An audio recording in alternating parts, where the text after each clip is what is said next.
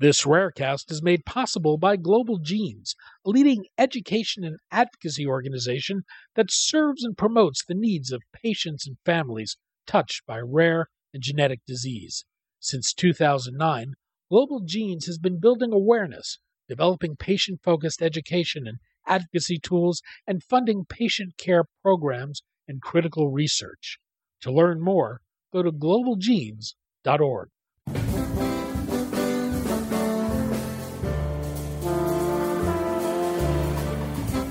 I'm Daniel Levine, and this is Rarecast.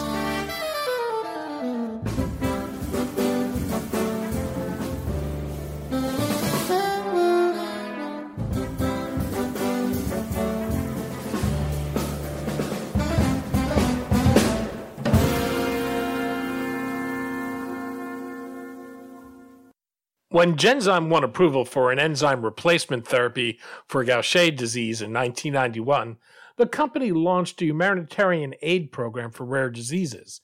Now, as part of Sanofi, the pharmaceutical company has continued and expanded the program, which now includes 5 different lysosomal storage disorders, as well as rare blood disorders.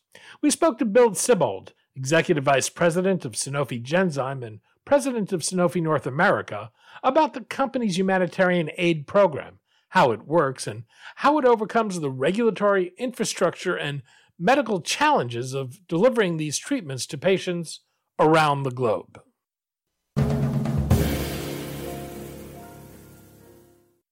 Bill, thanks for joining us. Great to be here. Thank you, Daniel. We're going to talk about rare disease across the globe, the challenges people in many countries have getting access to existing therapies, and Sanofi Genzyme's humanitarian aid program. Perhaps we can start with the big picture, though.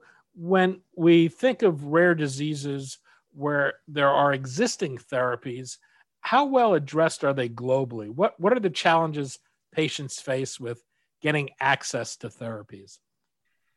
Well, thanks.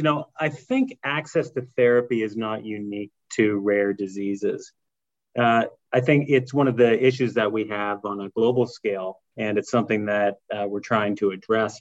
Specifically, the way we're handling it with rare diseases is through our humanitarian program, where we have more than 1,000 patients that are treated annually with free therapy. And, this is something which, when you hear the number 1,000, you can say, is that a big number or a small number? When you consider the size of these populations, it actually turns out that we have the ability to get to actually many patients of that population. So this is, I think, a high priority for us to be thinking about, not only as an industry, but specifically as a company. This is something which is really near and dear to our hearts, and we've been doing it for a long time.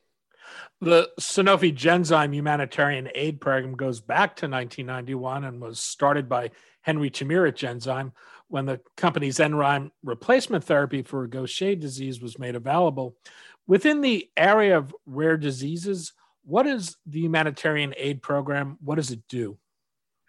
Right. Well, Henry Chimere, he was a real visionary, and this program got started actually at the time we launched our first therapy. When you think about these rare disease products, we were the first company to come up with a lysosomal storage disorder product. And it was something that the system had never seen before. These are very few patients, very high value products. And in order to get people on therapy quickly, often there needed to be a way to provide them with the therapy before insurance and everything kicked in. Now, what ended up happening was outside of the US as well, which is a very extremely developed system, sophisticated system, people from around the world started reaching out to us and asking for access to these medicines. And we've always put at the center of this company patients. And whether a patient is somebody who can or can't afford or lives in a system who does or doesn't pay, we put the patient first. And this was really the start of the program, where we would work with the patient, with their government, with their physicians, with the community surrounding them, to try to offer them access to a therapy that could potentially save or transform their lives.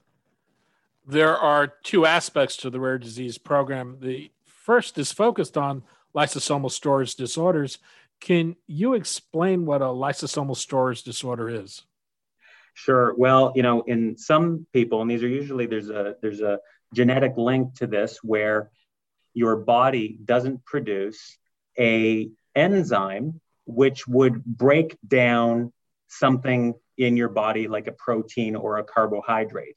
And what ends up happening if you can't break down the protein or carbohydrate, it tends to accumulate in certain parts of the body, usually key organs of yours, that starts to lead to a swelling, a dysfunction, and really a poor outcome for those patients. And what this does is it puts that natural enzyme back into the body so that those proteins or carbohydrates can be broken down so you don't accumulate the problem. The program covers 5 enzyme replacement therapies that Sanofi Genzyme developed and markets.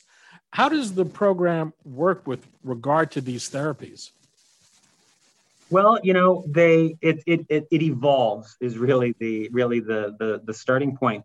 We'll hear in one country from one patient, perhaps, and this is a 30-year perspective here, and look to help that patient. And usually it turns out where there is one patient, there are more. So over time, what we do is we put the effort in to work, as I said, with the governments, with the regulatory bodies there, with the patient communities, et cetera, so that not only do we help that patient, but we help that physician with diagnosis going forward. A recent example is we just had our first patient in Nicaragua.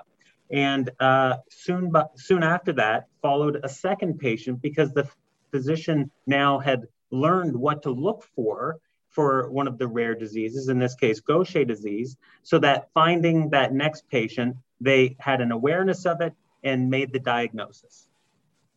I imagine it's not just a matter of a physician reaching out to you, but you actually have to navigate some sort of regulatory hurdles that may exist from country to country to allow you to make the drug available in any given nation. What's the process you go through? Well, look, it is actually very complex.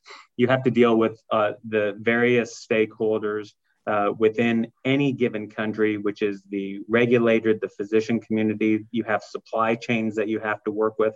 One of the things that has really helped the program is since the acquisition of Genzyme by Sanofi, there's an opportunity to leverage the huge global footprint that Sanofi brought, that we can now have better supply chains and so forth throughout some of these countries, and also already existing contacts and relationships with the regulators and other key stakeholders that we have to work with.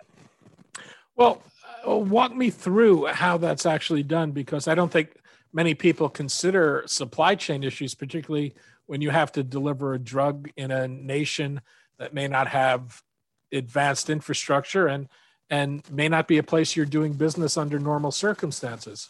How do you go about delivering a drug into different parts of the world? Well, I can tell you at the core of it is a group of incredibly committed people. And not only people within the company, but people that are on the ground in any given country.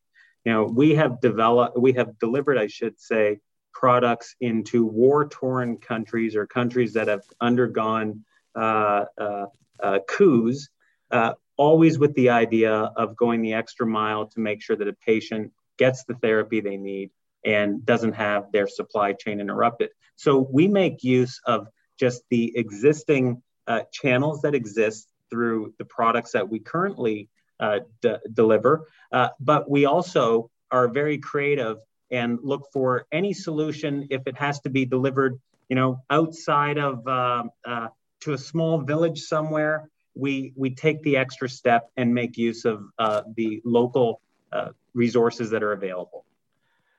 And it's not just a matter of access, but it requires proper diagnosis of a patient, a physician's understanding that a therapy exists, and having the necessary infrastructure to administer a medicine. Are there things you've had to do to address these other aspects? Yeah, I mean, there's just significant education And what we do for any patient anywhere in the world, we do make sure that there is that resource around them. It's critical. Patient safety has to be first and foremost. So as you said, we want to make sure that there's the appropriate condition and expert training that takes place so that these products can be delivered in a way which is as good as it would be in the most advanced country in the world. To what extent do patient organizations exist in developing countries, and what role, if any, do they play in your efforts through this program? Well, we do rely heavily on partners with local expertise who have the relationships that really help support patients. Now, it varies the level of sophistication, I'll say, of some of the patient groups. Often with rare diseases, there are so few patients, there aren't a lot of people to be part of that group. So oftentimes what we'll see is the family and the treating physician of a patient has created a small patient association because of the specific need they have as an individual or as a family. And as time goes on and more people are diagnosed, these organizations tend to become a little bigger and more robust. So we work with everything from the very earliest stage patient organization to ones that have been developed over many, many years. Sanofi has made a number of acquisitions in the area of rare blood disorders. That's primarily been in the clotting disorder, hemophilia. How big a problem does hemophilia represent, and how well addressed is it globally? Well, hemophilia is a large problem. We call it a rare disease, but there's estimated to be over 400,000 people affected by hemophilia worldwide. And about 75% have limited or no access to diagnosis or treatment. So that is a big problem. And the challenge is if people aren't treated, they rarely survive to adulthood. And those that do, they often face a life of real severe disability, isolation, and chronic pain. So it is a big issue that remains in the world. There have long been recombinant factor replacement therapies available in the United States. Is this primarily how it's been treated in the developing world? Yes, and the World Federation Humanitarian Aid Program does provide treatment to products to countries where there's limited access. And they have both the plasma-derived and the recombinant clotting factors that are used for both factor 8 and factor 9, so hemophilia A and B. And they rely upon donations from countries, from companies to give to these countries to help identify patients with these problems and help them. For the most part, it has been for emergency use, but more and more as there's a better program that has been developed, it's now trying to get to helping patients have more of a prophylactic use. So not in an emergency, but actually treating to avoid an emergency. You're working with Sobi to provide therapies to the World Federation of Hemophilia. How extensive is that program? Well, it is a very, very good program. It's quite extensive. Sanofi is a founding visionary contributor to this program. And just to give you an idea, in 2020 with Sobi, we extended our support for this program to donate an additional 500 million international units of factor over a period of 5 years. And that's fulfilling a 2014 pledge that donated an unprecedented 1 billion international units for humanitarian use over a 10-year period. So it's very significant. And we are by far the company or companies with us and Sobi, the largest contributor to this program. And how does this program work? How does a patient ultimately get access to therapy? Well, the WFH actually plays a very significant role in this. And they are the ones that actually administer the program, and we work directly with them, which is a little bit different from our rare disease program, where we administer essentially the whole program. this is something that they had established years ago. And with our donation going all the way back to 2014, it has really helped for them to expand the size of this program and to be able to work appropriately, just like we do with the patient associations and with governments around the world to make this program a reality. In the case of both enzyme replacement therapies and factor replacement therapies, these are expensive treatments that require ongoing administration. It appears we're heading toward a new generation of one-and-done therapies designed to correct and cure genetic problems underlying these diseases. These are likely to be economical over the long term, but costly up front. How do you see these therapies addressing the particular complexities in developing nations, if at all? Well, I think if you were to turn the clock back 30 years ago, when we first started in this rare disease area, one could ask the same question. And I think what it takes is it becoming a priority by companies to find a way to fulfill some of these unmet needs. So I have no doubt that as those therapies are made available, that there's going to be solutions that are found to provide a service like this. Sanofi's humanitarian efforts extend well beyond rare diseases to include infectious and chronic diseases. Given the scope of health problems and the finite investments Sanofi can make, do you ever find it challenging to make the case for what you do in rare diseases, given that these are expensive therapies that can only benefit a small population relative to the good you can do with a similar investment targeting infectious and chronic diseases that cost far less to treat and could benefit a far greater number of people? The short answer is no. It's never a challenge.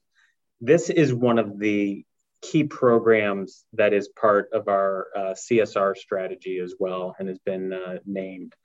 And it's something that, regardless of size of population, it comes down to individual patients and the need that exists.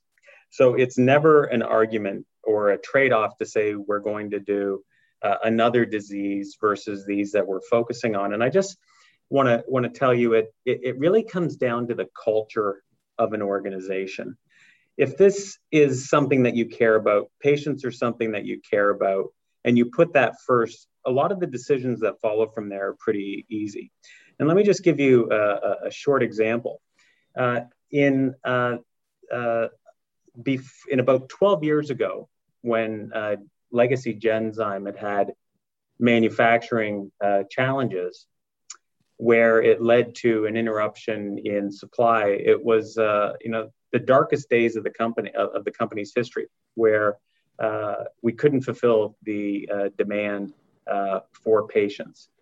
During that time, the percentage of units that were committed to this program didn't change versus when we had been at unconstrained availability of product, which means, just to put it clearly, we have patients that stop therapy occasionally. They either stop for medical reasons, patients pass away, et cetera. And rather than reallocating that supply back to, say, a paying market, we kept that allocation to patients that were in this humanitarian program. And that is when a culture meets a crisis and a decision is made that is the decision that reinforces your culture. And it's something that is one of the stories about this program that I'm most proud of and tell it often. But there was a moment when we had a choice to say, are we going to stick to the values of this program and what we believe as a company or not? And every year we have done so and will continue to do so. So the answer is that this may be a rare disease. There may be other diseases, but there's a patient at the end of this, and we want to make sure that we fulfill our commitment to them. Bill Sibold, Executive Vice President of Sanofi Genzyme and President of Sanofi North America. Bill, thanks so much for your time today. Thank you.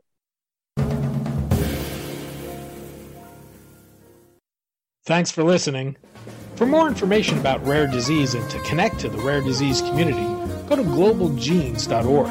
To keep up on the latest news and trends affecting the rare disease community, be sure to visit raredaily.org. You can subscribe to the Rarecast RSS feed through raredaily.org or through SoundCloud, iTunes, Stitcher, or your preferred podcast manager. The Rarecast is produced for Global Genes by the Levine Media Group. You can also find our podcast, The Bio Report, on these popular podcast sites. Our theme music is composed by Jonah Levine and performed by the Jonah Levine Collective. We'd love to hear from you. Drop us a note at danny@levinemediagroup.com.